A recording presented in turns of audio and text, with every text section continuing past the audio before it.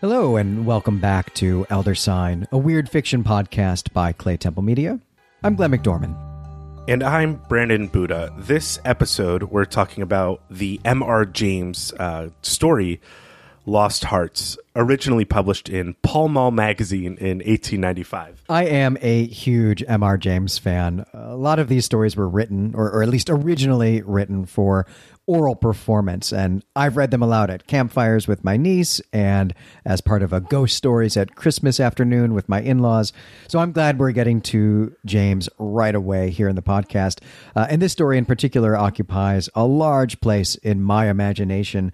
And I think it's also been influential in our pop culture, including the infamous Thanksgiving episode of Buffy the Vampire Slayer. Oh, definitely. Yeah, I really enjoyed this story. This is my first introduction to James. I really love his narrative style. It's important, I think, for our listeners to know who aren't reading this, though it can be found for free online in a number of sources, that it is first-person narration and it is clearly meant to be read aloud, though our recap will feature very little of the narrator, except when we have to break in. James is not playing games with there being a narrator. This is a story to be told in the dark. Well, on that note, Brandon, why don't you take us through the plot of Lost Hearts? It is September in the year 1811. A little boy, whose name we learn is Stephen Elliott, arrives alone at Azerby Hall as an evening light shines on the building, making the window panes glow like so many fires. The evening is pleasant, but tinged with the sort of melancholy appropriate to an evening in early autumn. The opening of this story is pretty visually evocative. There's a huge amount of architectural detail in the very first paragraph. This is something M.R. James is famous for. He loved architecture, I think secretly always wanted to be an architect, I think much like George Costanza and Seinfeld. And so there's some beautiful description here, but it's not just beauty for beauty's sake. We get some really strong emphasis, some foreshadowing of what the themes are going to be. As you said, Brandon, the windows of the house glow like fires, which I think is real hellish imagery. We're also told that the clock is striking 6 as our narrative begins. And of course, that is a hellish number.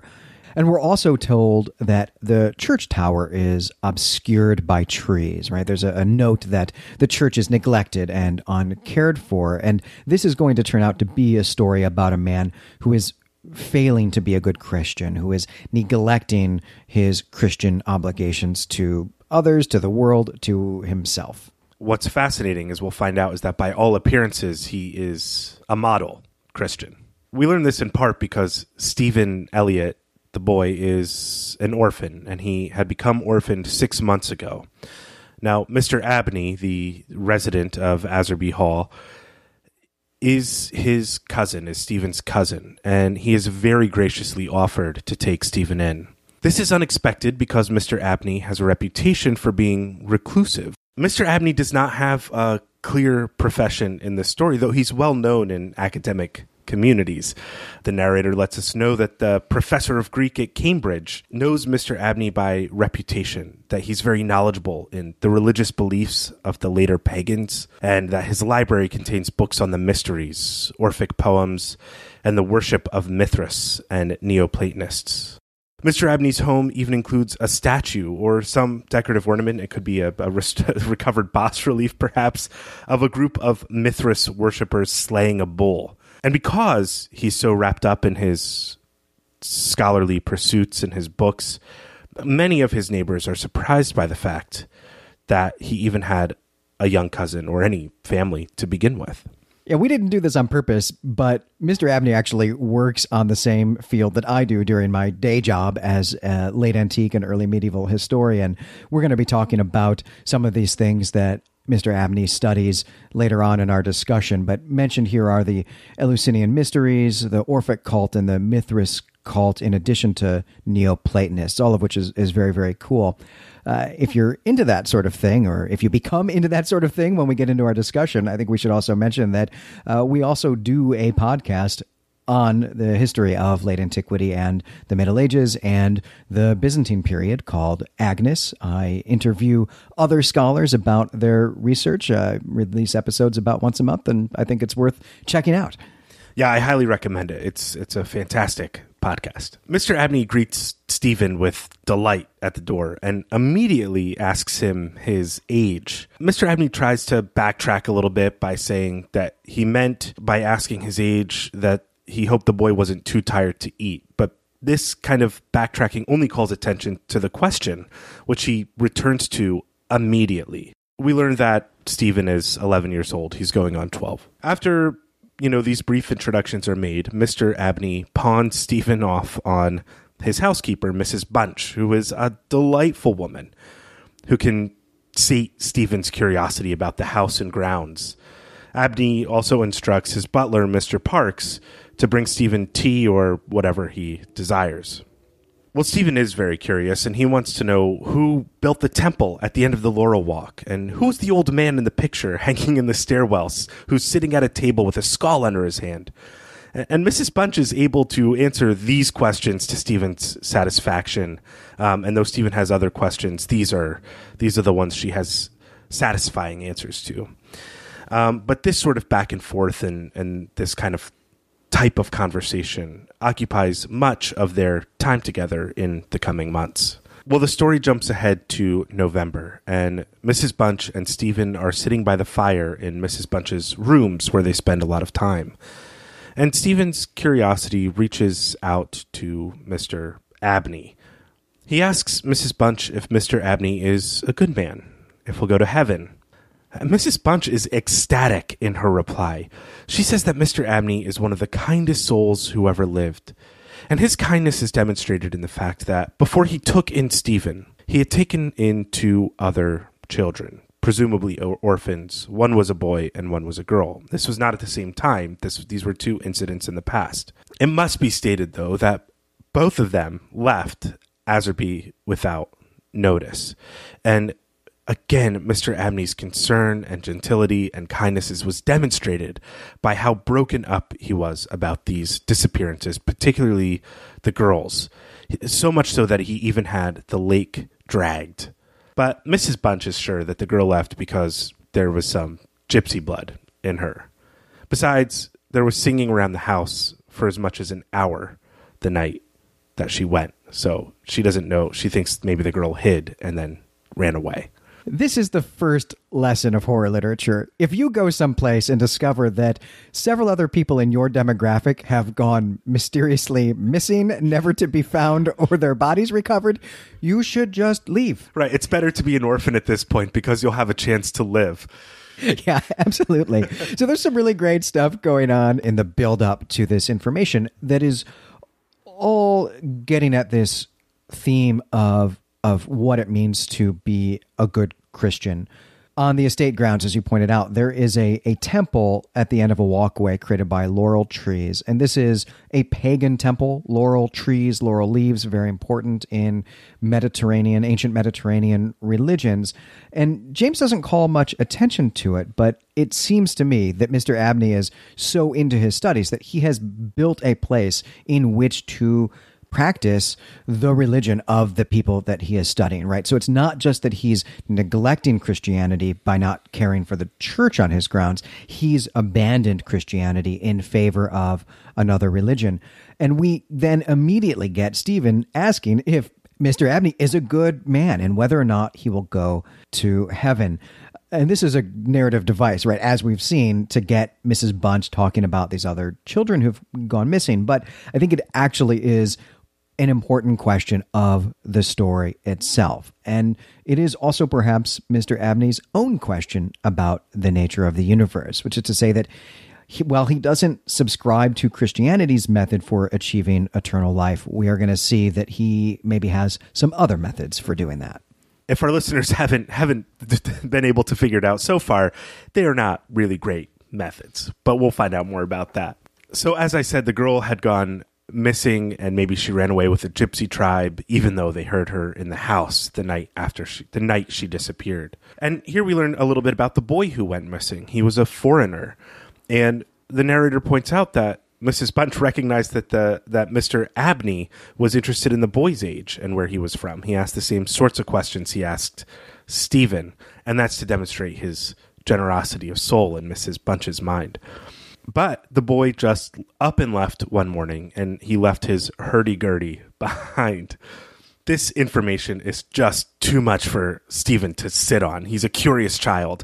So he spends the rest of the evening cross-examining Mrs. Bunch and trying to get the hurdy-gurdy to play. That night, after Stephen learns about these missing children, he has an odd dream. He finds himself in his dream at the end of the passage, at the top of the house, where there's an old, disused bathroom. The upper half of the door to the bathroom was glazed, and there used to be an old muslin curtain that hung over it to cover the view into the bathroom. But that had long since gone, and so it was easy to look through the glass. So Stephen looks through the glazed glass, and with the help of a bright moon, he sees a figure laying in the bath. The figure had the features of corpses which had been dead for ages, but prevented from decay. It was wrapped in a shroud, and their hands were pressed tightly against the region of their heart. And as he's gazing upon this ghastly figure, a low, almost inaudible moan issued from the lips, and the arms began to stir. The image terrifies Stephen, and he wakes up only to discover that he is, in fact, standing in the hallway in front of the bathroom door. And the narrator points out with courage not common among boys his age, Stephen checks to see if there indeed was a body in the bathroom. And there is not. So Stephen returns to bed. Yeah, he's not just curious, he's also extremely brave. And these stories are really meant to be consumed by children. That's why there's a child protagonist in this story. And he's really being held up here as a model for the young audience to aspire to. He is someone who wants to know about the world, who is curious and is thinking about his surroundings, but who also is not afraid of them. He approaches life with both bravery and curiosity. I think we all wish we would be that way more. Well, what happened to Stephen really freaked him out, and he tells Mrs. Bunch the story the next day, and she replaces the muslin curtain on the glazed glass in the bathroom. But he also tells Mr. Abney this nightmare, and Mr. Abney shows great interest in this story as well, so much so that he makes some notes in his book that he carries with him. The winter passes without incident, and now the spring equinox is approaching. Mr. Abney is given to reminding Stephen frequently of this fact, as it was considered by ancients to be a critical time for the young. Yeah, I think he really means dangerous here. Right. He instructs Stephen to take care of himself and to shut his bedroom window at night, which is always good advice, I suppose. Yeah, really, you should do that all the time, not just at the spring equinox. Right. Well, around this time, the time leading up to the spring equinox, two odd things happen to Stephen. The first occurs after the morning of a difficult night of sleep without dreams. His nightgown has been shredded on the left side of his chest, and he gives this to Mrs. Bunch to mend, and she wants to know how Stephen had managed to tear his nightgown this badly, but he doesn't have an explanation. He does, though, notice that the tears on his nightgown match the scratches outside of his bedroom door, and he definitely had nothing to do with those. And Mrs. Bunch doesn't have an explanation for that either, and she suggests that Stephen lock his door before going to bed. And not tell anyone. Right. Yeah. Well, who's there to tell? Well, his cousin, I guess, Mr. Abney. Right. But this is not solid advice. If you have evidence that you've been assaulted in your home during the nighttime, you should not just double lock your door. You should really tell someone. Right. At this point, his only instructions from the helpful adult is to lock your window and lock your door and hide in your room. Yeah, these are not helpful adults at all. No, they are not. The next evening, as the equinox looms over the story, Mr. Parks barges into Mrs. Bunch's room where Stephen and Mrs. Bunch are engaging in their typical nighttime conversation. Mr. Parks is flustered, and he's acting out of character. He tells Mrs. Bunch that he is not going to the wine cellar at night anymore, and he doesn't know if it's rats he's heard tales about rats that can speak from the shipyard, or if wind is blowing through the tunnels, but somebody or something was speaking down there at the far bin, and it is not something he wishes to experience ever again. Mrs. Bunch at this point points out that Stephen is in the room, and this sort of talk will terrify him. And Parks immediately walks back his statement because he just didn't realize that Stephen was in the room. And he tries to play it off as a joke. But it's clear to Stephen that Parks heard voices in the wine cellar. These adults are utterly incompetent, and Stephen is too clever for them, for all of them, really. But I love Parks. Parks criticizes Mr. Abney here for only getting drunk at night, while he himself, of course, prefers to get drunk in the afternoon, like a sensible person. Right. There's a lot of class kind of shadows that are cast over this story as well. One of the reasons why Stephen is able to be more intelligent or outwit these characters is because he's of a higher class. He's part of Abney's family, even though he's being taken care of by the help.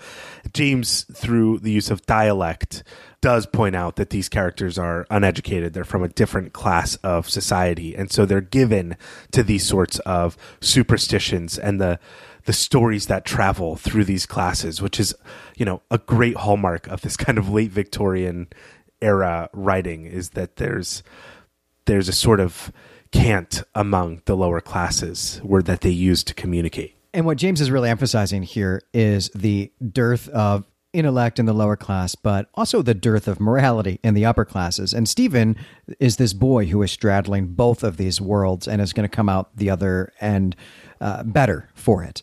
Before we get into the next section, I actually want to give a note that I think will clue readers into some of the things that they might want to be thinking about while you're recapping it, Brandon. James says that we have now arrived at March 24th, 1812, and there are a number of interesting things going on with this date that he does not explicate in the text at all, but which his original audience would have been well aware of. For one, this was New Year's Eve in the medieval calendar. And in fact, it was New Year's Eve in the English and the American calendar all the way up until 1750. And this date coincides with the Feast of the Annunciation on March 25th. That would have been New Year's Day. The Feast of the Annunciation is a Christian holiday that celebrates the announcement to the Virgin Mary by the angel Gabriel that she's going to give birth to Jesus, to the Savior, who will bring the gift of eternal life to humanity. A theme that's going to be important in Just a Page, and which we've been pointing out already. But this date also places the action of our story in Holy Week. That is the week between Palm Sunday and Easter, with Easter falling on March 28th in 1812. So March 24th, the day this is all going down, was a Wednesday. And the Wednesday of Holy Week is the day when Judas Iscariot launched his plan to betray Jesus for his own personal gain. This will also become a theme here. And indeed, while Judas Iscariot was given 30 pieces of silver for that betrayal, we're going to actually see some silver coming up next in this scene. Absolutely. And as you said, Glenn, it is March 24th, which means the equinox has passed. And this is also a bit of a relief of tension. It seems like the story is leading up to something happening on the equinox. And this is just this mild release. He made it through safely. But now is where the real trouble begins. Yeah, I mean, it's masterful storytelling. It's really brilliant. Well, this day is a windy and noisy day. And everything from the house to the gardens gives a restless impression. After lunch, Mr. Abney requests that Stephen join him in his study at 11 o'clock that evening. And there's no need to let anyone know, because it's a private matter which concerns Stephen's future life. Don't do it, kid. Just don't go. Right. Well, this development excites Stephen. I feel like his life has been a little mundane, a little tedious, a little quotidian, and he's excited for a new mystery. But as he's passing the library on his way to his room before bed that night, where Mr. Abney told him he should wait until 11 o'clock, he notices a brazier that has been moved to a new place in the room, and a silver gilt cup filled with red wine and some sheets of paper. And Mr. Abney is engaged in the action of sprinkling incense on the brazier from a silver box. And he's so engaged in these activities and setting this up that he doesn't notice Stephen as he passes by. At 10 o'clock that evening, Stephen looks out his window, and from time to time, as he's gazing out in the countryside, he hears strange cries emerging from the woods, cries that he can't identify with any of the country sounds that he's become familiar with. The sounds are getting closer, and Stephen, becoming unsettled, thinks he should just close his window and continue reading Robinson Crusoe. But just as he thinks this, just as he's about to act, two figures appear on the gravel terrace that runs alongside the garden side of the hall. The figures are those of a boy and a girl, standing side by side, looking up at the windows. And the girl immediately recalls the figure in the bath to Stephen's mind, and the boy fills him with fear. The girl is standing with her hands over her heart, and the boy, wearing ragged clothing, raises his arms with an appearance of menace and unappeasable hunger and longing. The moon shines almost through the boy's hand, as though his hands are translucent, and Stephen notices that the nails are long.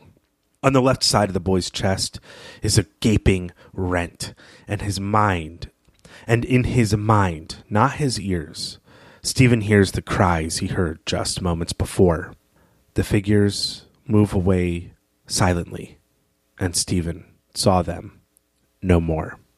This puts Stephen in a real conundrum here. It seems like James is really advocating that the thing that Stephen ought to do is, in fact, stay in his room and read Robinson Crusoe or any number of other good books that are edifying to boys his age. But faced with seeing these ghostly kids outside, it's not really clear that staying in his room is going to be the safe thing to do.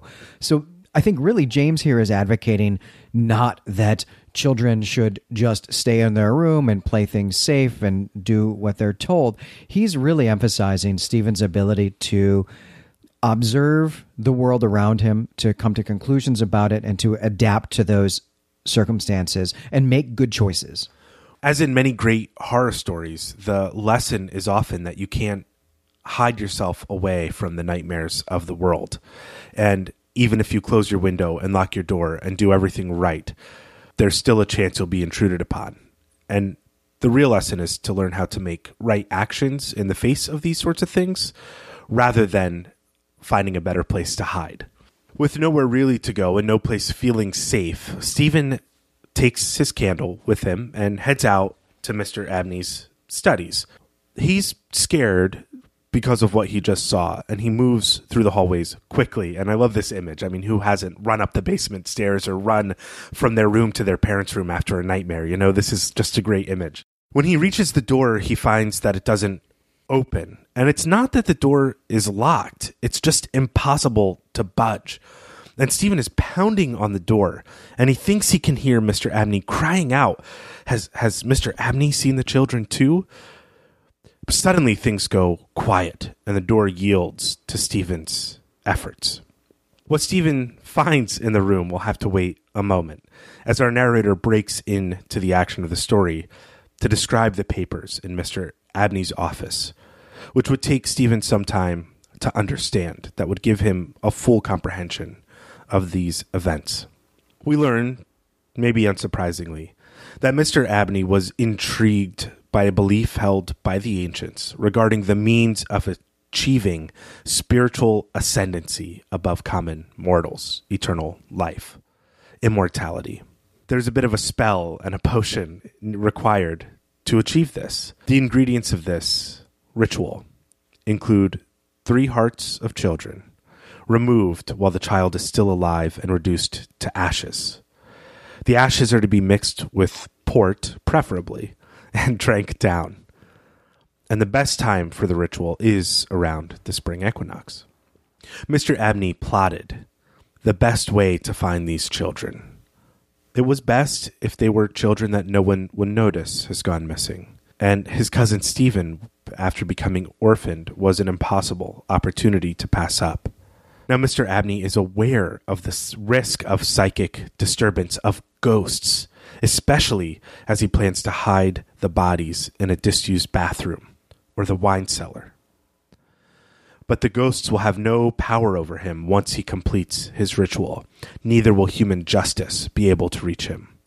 And tonight, he was preparing to take the final heart from Stephen. This is a pretty classic bit of exposition about what the villain of the story has been up to the whole time that we've been getting our narrative from the point of view of the victim, who is doubling as our protagonist here. It's maybe a little bit silly to kind of get the explanation in the form of a journal entry that we discover conveniently at the end, but James is having fun with this. He repeatedly, up to this point throughout the story, is telling us that Mr. Abney loves to write things down in his book. James himself is making fun of this idea, but this is actually some really gripping stuff that's going on here that Mr. Abney is up to, and we're going to unpack some of that in our discussion. There's just a couple things I want to point out here, which is that in this journal entry, Abney mentions three important late antique figures or texts that would have been important in late antiquity. One is Simon Magus. The other is the Clementine Rogations. And then there is Hermes Trismegistus. And we'll talk about all of those when we get to the discussion. Yeah, I really can't wait for the discussion of this story because it's such a fun story and there's so much cool stuff in it. So now we learn what Stephen finds as he enters the library. Mr. Abney is in his chair. His head is thrown back, and his face is stamped with an expression of rage, fright, and mortal pain. A lacerated wound on the left side of his body was deep enough to expose the heart. And there's no blood in the room. There's no blood on any instrument in the room, nor on Mr. Abney's hands. And as the window was open, the county coroner is of the opinion that a wild animal must have gotten in to the office and attacked Mr. Abney. But Stephen and the readers, having read the papers, are led to a very different conclusion. And this is how the story ends. Well, on that chilling end and narrow escape, let's get into our discussion. There are three big categories of things I want to talk about regarding this story. The first of them is world building and the metaphysics of James's ghosts, really unpack how this world works. The second thing is going to be about religion, and in particular about Mr. Abney's religion as well as Mr. Abney's villainy. And the final thing is going to be on the topic of knowledge. But let's begin at the beginning with the world building and the metaphysics of James's ghosts.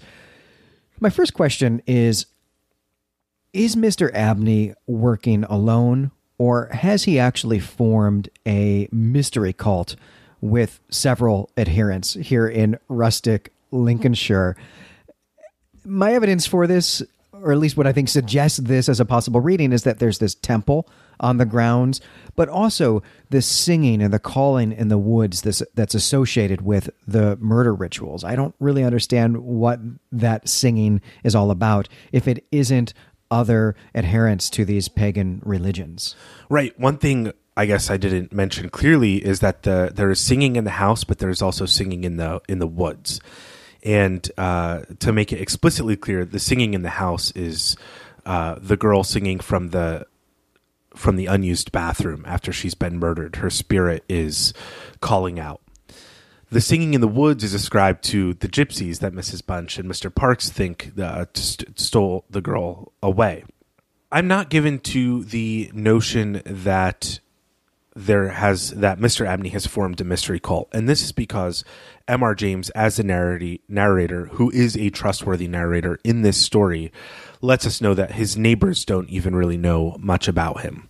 So if he has formed a mystery cult, it is not with the residences of Lincolnshire. It's not with people who the narrator, like a good, interviewer or journalist, would go out and get this information from. I think Abney is a wealthy, lonely man who is putting up a facade and hiding much of his life and is doing this for himself. He is a very deeply selfish man who has really lost his way. And so I don't think that a mystery cult has formed around him or his rituals. Yeah, I agree. Everything about Abney and the way that James describes him suggests lonely man with too much money and not enough human community. But what do you think that the noises from the woods on the days of these murders actually are then? Yeah, I'm not really sure what to make of this kind of calling from the woods that we get from the story, from Mr. Park's experience after the girl has gone missing. It could be anything, in maybe the same way that Mr. Parks hears voices in the cellar. Maybe he has a real sensitivity to this sort of thing, and maybe there have been other murders on this ground, and he's just sensitive to those voices. These spirits do get together in this story, though the boy and the girl are explicitly the ones that are together. So I don't know. I don't have a good answer for that. I don't either, and I'd love to hear what listeners have to say about this on the forums. But one of the things that I was considering is that these noises, this singing and calling in the woods, has to do with the spiritual forces, the magic that Mr. Abney is doing as he's prepping for the murderous rituals during the course of the day. That would be my best guess, but really no idea. Yeah, I think that makes sense. I think we see explicitly spirits rising as he's performing these rituals, and as he's preparing for this kind of dark rite. But it could also just be something that's really spooky. Well, on the topic of spooky, let's talk about ghosts. I want to catalog the characteristics of the ghosts in this story to see if we can make sense of how they work, what the rules of ghostliness are in this story. So, Brandon, what were some of the things that you observed the ghosts doing here? Well, we have them calling out to the people of the house for recognition that they've been murdered. This happens to Stephen and it happens to Mr. Parks. So we have that disturbed psychic presence. We have them maybe trying to warn Stephen, though ineffectively, and maybe scaring him more than he needs to be scared by scratching at the door and by tearing his night clothes in the place where his heart will be removed. We have the fact that they only make themselves visible at the night of the murder, that there's some psychic upheaval that evening, and that they are nearly translucent, but not entirely so. And we also have the fact that they are, at least the boy is that the boy is in a bit of a murderous rage, and the girl is just disturbed. She's a pitiful figure. A couple things I'll add. One, they do seem to be tethered in some way to the locations of their bodies. That's the boy is in the cellar, and that's where we get the rat noises. The girl is in the bath. We've encountered that. They do seem to also be making bird noises outside on the night, or maybe they actually are birds in some sense, or spirits that act like birds in some way. And they also seem to be able to become corporeal, at least sometimes, because they do interact physically with Stephen and Mr. Abney. And I wondered about this becoming corporeal. Do you think that they have that ability on these dates because it's the anniversary of their murders, or is it because of the religious significance of the date upon which they've been murdered? I think it's more tied to the date of their murder. I think it's really tied to their being most disturbed on that day as these kind of psychic creatures. Now, to be clear, this is like a problem of the mind, right? They are ghosts, they are spirits, and their form they take, while may look corporeal, and we have these long nails on the boy, we never see them interacting in the story with anything. It's just hinted at. And so we get this sense that though they may take corporeal form, and though they have characteristics of the claws that scrape and open the chest and murder, this all could be a case of the spiritual world interacting with the physical world, which really goes in, I think, into what this man, Mr. Abney, is trying to achieve metaphysically. How does to gain a higher level of spirituality that gives him mastery over the physical world. And this is a really fun problem to think about, is how does the mind touch the world? And it's puzzling. We use our bodies, but maybe the ghosts don't have to. Maybe they can manifest certain things as they want. Because we don't get the sense that Stephen noticed or felt anything on his body. He just had a rough night sleeping. But he wakes up and he didn't hear scratching at his door, but he wakes up and all these marks are present. And I think that's a hugely important incident in the story. And I actually want to ask some questions about that too. You've already suggested, Brandon, that you think that the boy is trying to warn Stephen, and that's why there are the claw marks. I wonder about that, though. This seems pretty violent to me, and it's not clear that the kids are really trying to warn Stephen off. I had a hard time understanding their motivations in this story. I think it's meant to be a little unclear because you see that they do go after justice in some way. They do demand their own justice. And this is kind of the monkey's paw of Mr. Abney's wish, is that human justice can't touch him. But as he's approaching this kind of final ascension, if you will, the spiritual world is more open. He's more open to attacks from the spiritual world. I also had that question as well. It's very violent, but the kids at the window murder Mr. Abney before Stephen can get there, and they block Stephen from getting in. They don't want him to see the murder, but they want the murderer revealed to him. And it's not a kind thing. It's not something you'd want another child to see. I think that was my sense as well. That was a scene that James wanted to put in the story because it's spooky on its own and didn't really try very hard to stitch it together with the rest of the motives. But, death of the author, so let's try to make sense of the text. And I do think that there probably is something funny going on here with the fact that despite claw marks on his door and his pajamas, the adults just tell Stephen to lock his door and close his windows and maybe to not tell anyone. And I think perhaps that is James pointing out that none of those are good things to do, that sometimes adults don't give you good advice, that maybe you should take matters into your own hands, which Stephen does eventually on the next time he encounters these ghosts. Stephen does take things into his own hands. Right. Mrs. Bunch is also concerned with another kind of spiritual activity, which is prayer, that if he prays every night, he won't get hurt. And I think James is really making a strong point in the story to children that, yes, sure, say your prayers and do the spiritual stuff, but as you have a body, as you are in this material world, you can't just leave everything up to the spiritual. There are material actions. There is a necessity to interact with material, with bodies, with matter. And we're going to come back to prayer and religion in just a second, but I want to ask you one more question about the ghost's motives and the ghost's behavior, which is, why do they cut open Mr. Abney's chest, but then leave his heart? Certainly, I think I, as a reader, wanted the more poetical justice of his heart having been ripped out, not just opened and exposed. Well, this goes to my sense of the way that the mind or the spirit can interact with the physical world. Where would they carry it? Where would they put it? Where are the pockets in the mind where you can hide a heart and escape through the window? There's a real question there that I think, yes, maybe the heart could have gone missing, but it's still a bit of matter. And the way that these purely spiritual forms are able to interact is not by, maybe they have some impact on matter, but they can't carry it. They're not bodies in the same way.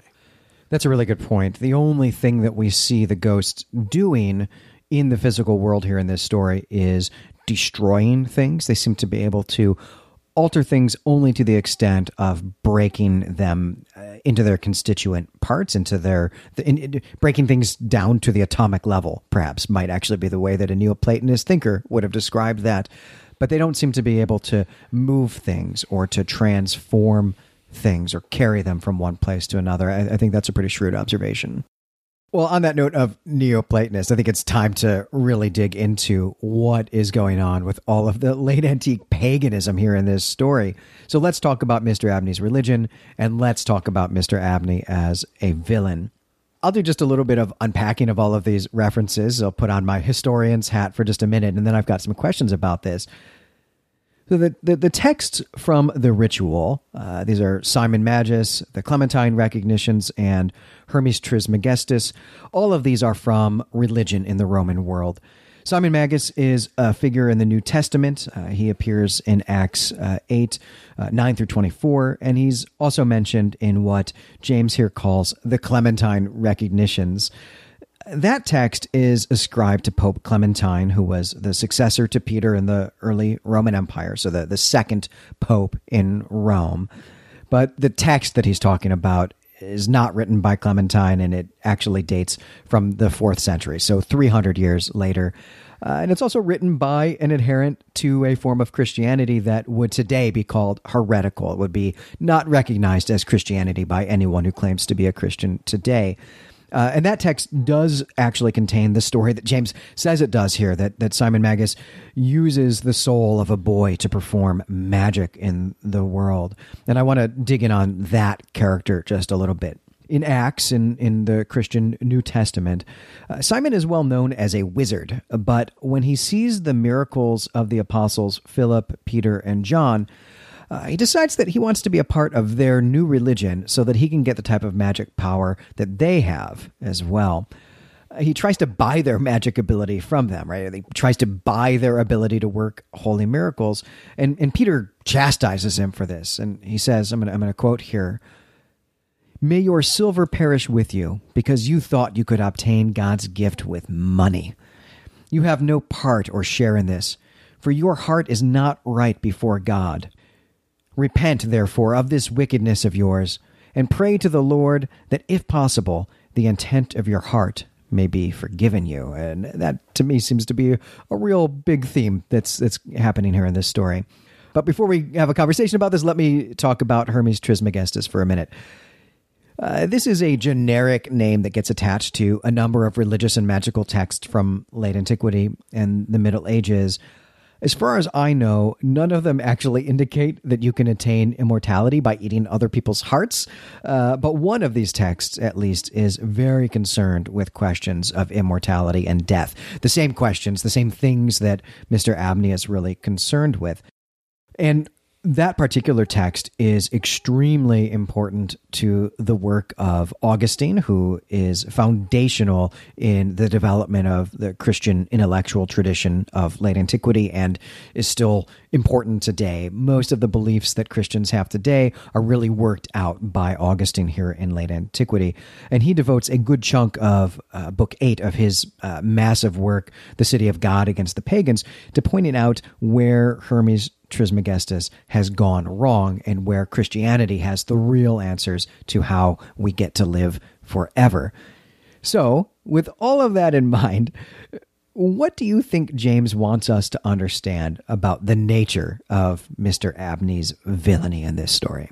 All of those three texts seem to point out the crook in the path, the crookedness of the way to achieve the spiritual gifts that, in M.R. James's world, only Christianity could provide, and in much of the New Testament and much of the text, many of the texts you cited. They also bear a superficial similarity to what early Christianity claimed to be able to do, what early Christians were doing, the healing, the achieving special powers and magic and things like that, and viewed one way. From outside of Christianity in the early development of Christianity, these were traveling magicians in some way. They were able to perform miracles, and part of the reason why the apostles, I should say, were performing miracles was to demonstrate God's power. It was a way of proselytizing. There's another passage in James in the New Testament that I think is worth looking at, which is something to the effect of, and I paraphrase here, true religion lies in this, that you care for the widows and orphans. In this story, we have Mrs. Bunch, who is a Mrs., though she lives in the manor without a husband, and could be indicated here that she's a widow, and that Mr.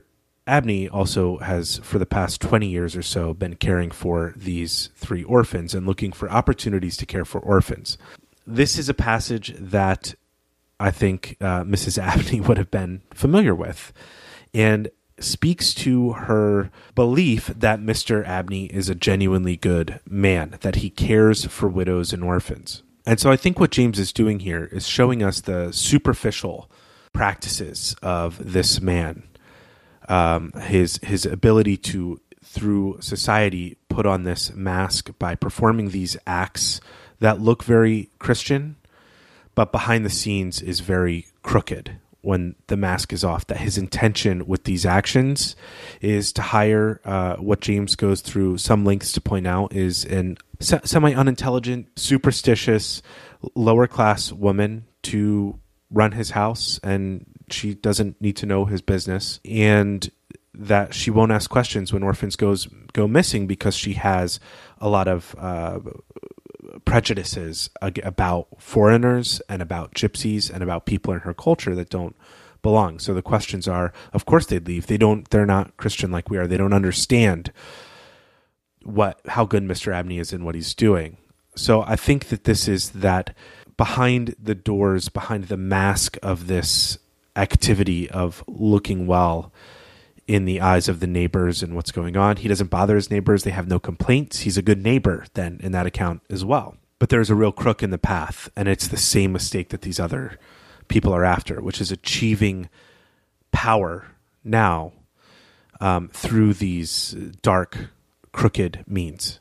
Yeah, I think that's exactly right. Mr. Abney is a perversion of Christianity. He is actually doing, as you point out, some charitable Christian things, but he's doing it so that he can murder people in order to get demonic, evil magic. And I think there's a sense in which Mr. Abney can be seen as the anti-Augustine, or the inversion or perversion of the figure of Augustine.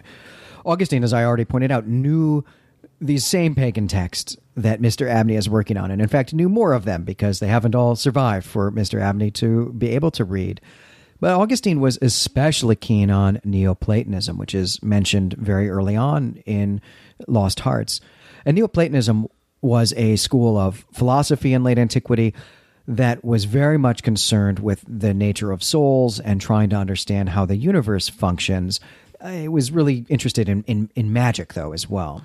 Right, and this is where you have the real question of the spiritual world interacting with the physical world. How does an ideal form go from that form in God's mind to being an object? Through what means of transmission does the kind of notion of the chair, the idea of a thing, become a thing? Are people prophets? Is there a way to get more power? Are we clued into the mind of God? Is there a way to open up that more? Are we able then to create, if we gain enough power with our minds? Are we able to make something physical that is purely spiritual? And these are the kinds of questions that Neoplatonism plays with. And Augustine really blends Neoplatonism with Christianity. He disregards the Neoplatonists' paganism and a lot of their explanations about magic and about worship, but he takes their metaphysics, their worldview, their understanding of how the universe works, and applies it to Christianity and really transforms Christianity's own understanding of how the universe works, whether or not salvation is going to be bodily or spiritual, what happens to us after we die. All of the things that Christians believe now are the result of this blending of Christianity and Neoplatonism. And Mr. Abney's doing that same work here. He's developed the same expertise in late antique paganism that Augustine has. He also has a Christian education because he's an Englishman in 1812, but he's gone the other way, right? Where Augustine has gotten it right, Mr. Abney has gotten it wrong. And really, we should see him as being Simon Magus, right? He's looking for power and magic instead of looking for God's gift. We've seen, the silver is a part of Mr. Abney's ritual, which is going on here in the Simon Magus story, as well as in Judas's betrayal of Christ.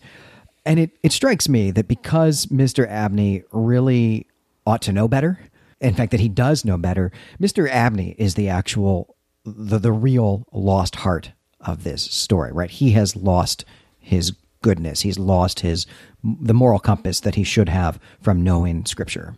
Yes, absolutely. He is the one who has entirely lost his way and lost society, lost community, and has decided in his mind that when he achieves his ends, he won't have to worry about the fussiness of human laws and justice, and the notion that you can, from reading a text, and this is another way the mind mysteriously works in the world, from reading mystical text in the ancient world to murdering real children, it's a huge leap, and it requires some real kind of mental gymnastics to get there. And as you pointed out earlier, Mr. Abney has forgotten that there is another type of justice. It is not merely human justice that he ought to be concerned about.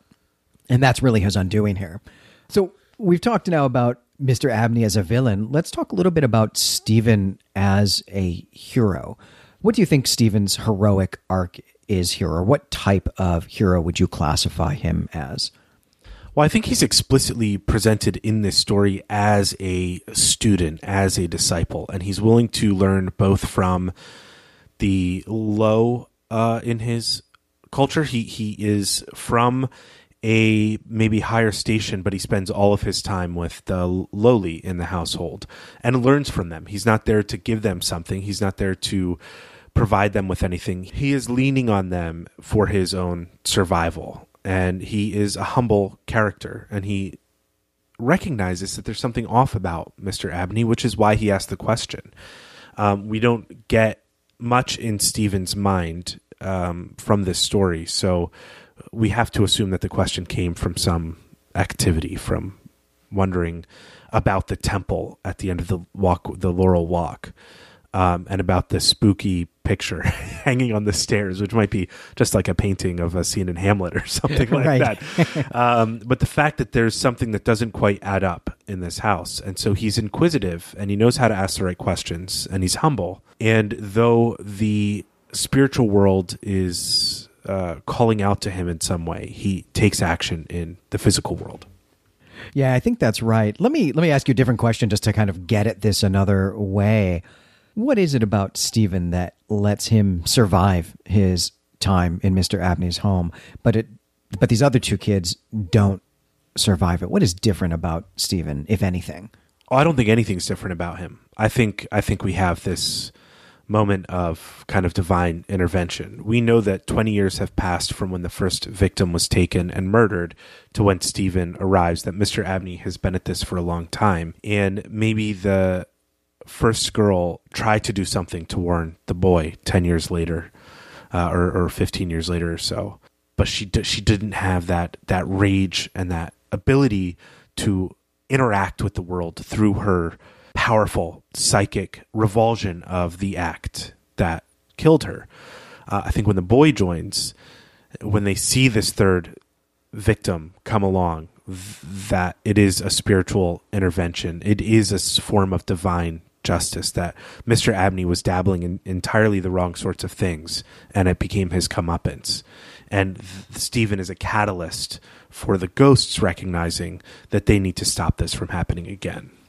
Yeah, I mean, we should be clear that the ghosts are the ones with the agency, or at least seemingly with the agency here, that Stephen is the beneficiary of their actions. But I was thinking about this in a number of different ways. You know, one is, if these ghost kids are going to intervene at this moment to protect Stephen and to take their vengeance, why doesn't the girl do that when the Italian boy is in the same position as Stephen?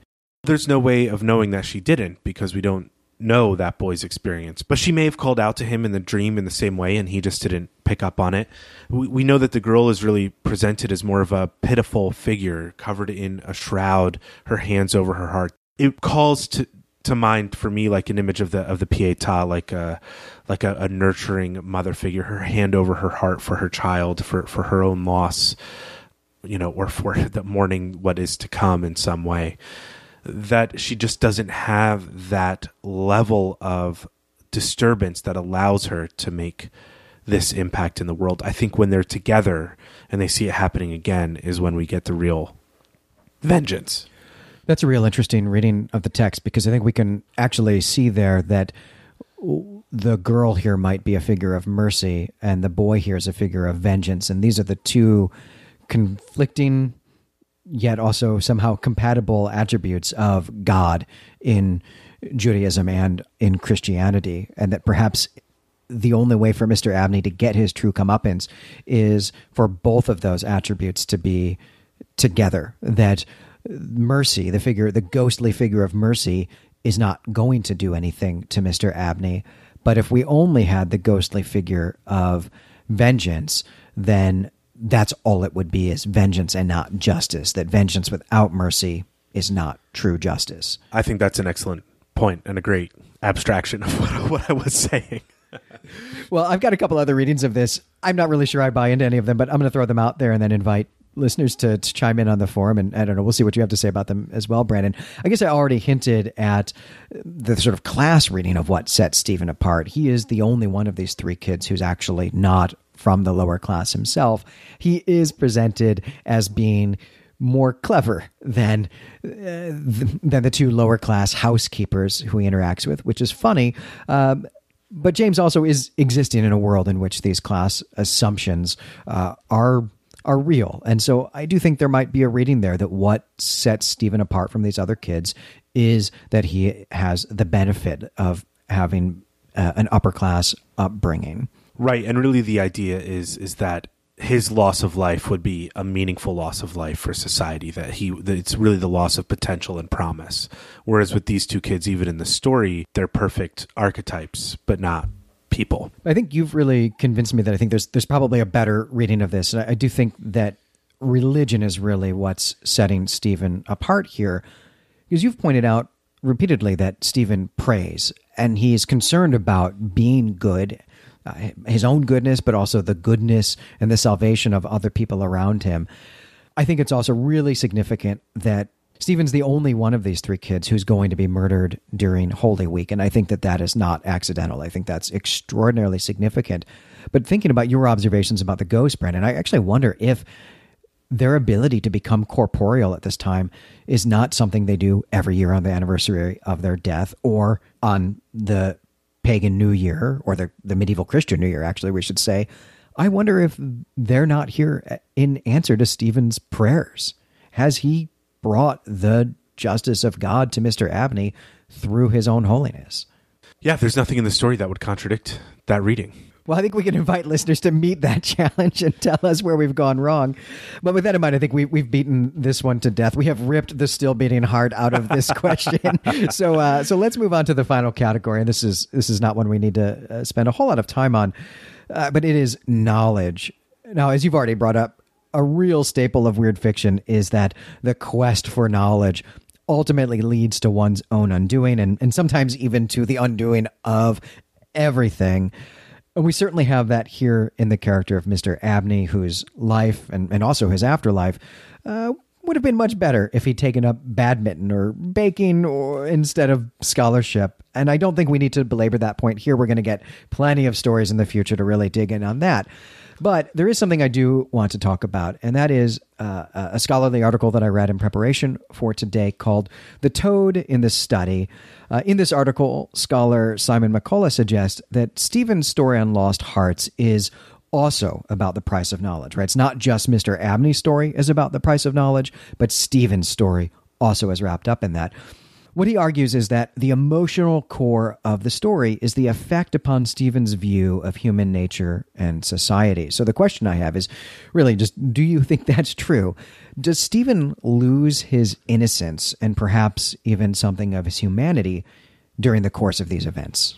It's hard to say if he loses something of his humanity. I think the narrator is very careful to leave that question to the reader to determine. But I think it is a question that is raised in the text, because we do learn that Stephen does go to these to the library and reads these texts, and at some point is of an age to understand them. The point of the narrator's break into the action of this story is to give distance between what Stephen finds and when he understands what he found in Mr. Abney's death.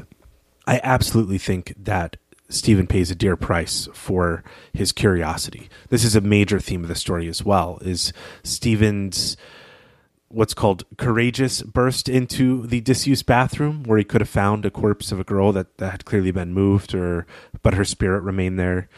His insistence on getting answers to questions that maybe he doesn't need to know. And finally, his reading of his uncle's papers that are extremely disturbing. And they're presented in a sort of like, hey, I'm just doing this thing. It's fine, right? Like Mr. Abney is his own reader. He's his own audience. So Stephen is also the one who discovers the body. And that must be extraordinarily traumatic. So, yes, I do think that's a really kind of fair reading of this story. That's the knowledge Stephen finds out. His thirst for knowledge also comes at a price. One of the things that McCulloch really points out in this article is that Stephen is being shown that the adult world is not good, that adults are dumb or incompetent or both, that oftentimes their primary motive is their own laziness, their own comfort, and that sometimes they're just outright evil and might murder some little kids. And discovering that about the adult world is really crucial to his reading of this story as being about the loss of innocence and the price of knowledge. Yes, I absolutely agree with that. I think there's no doubt in my mind that Stephen came of age in this episode in his life. I find this really interesting because I think I'm not sold on it. I mean, I certainly see that these points are all there. All these beats are all there. I actually really feel like this is a story about how Stephen is presented with these facts and overcomes it, that he almost retains his innocence and his purity. And I think that if we're going to read the ghosts as the answer to Stephen's prayers, then I wonder if we shouldn't actually see that Stephen is retaining his innocence and his purity and his goodness, despite the fact that he is being confronted with the fact that the world itself is a harsh and often vile place. I think it's explicit in the text that this is not the exact moment where Stephen loses his innocence as a result of knowledge gained. It is explicit in the text that this is knowledge that when he comes of age, he is able to understand. So there is a connection here between this knowledge and understanding of the adult world.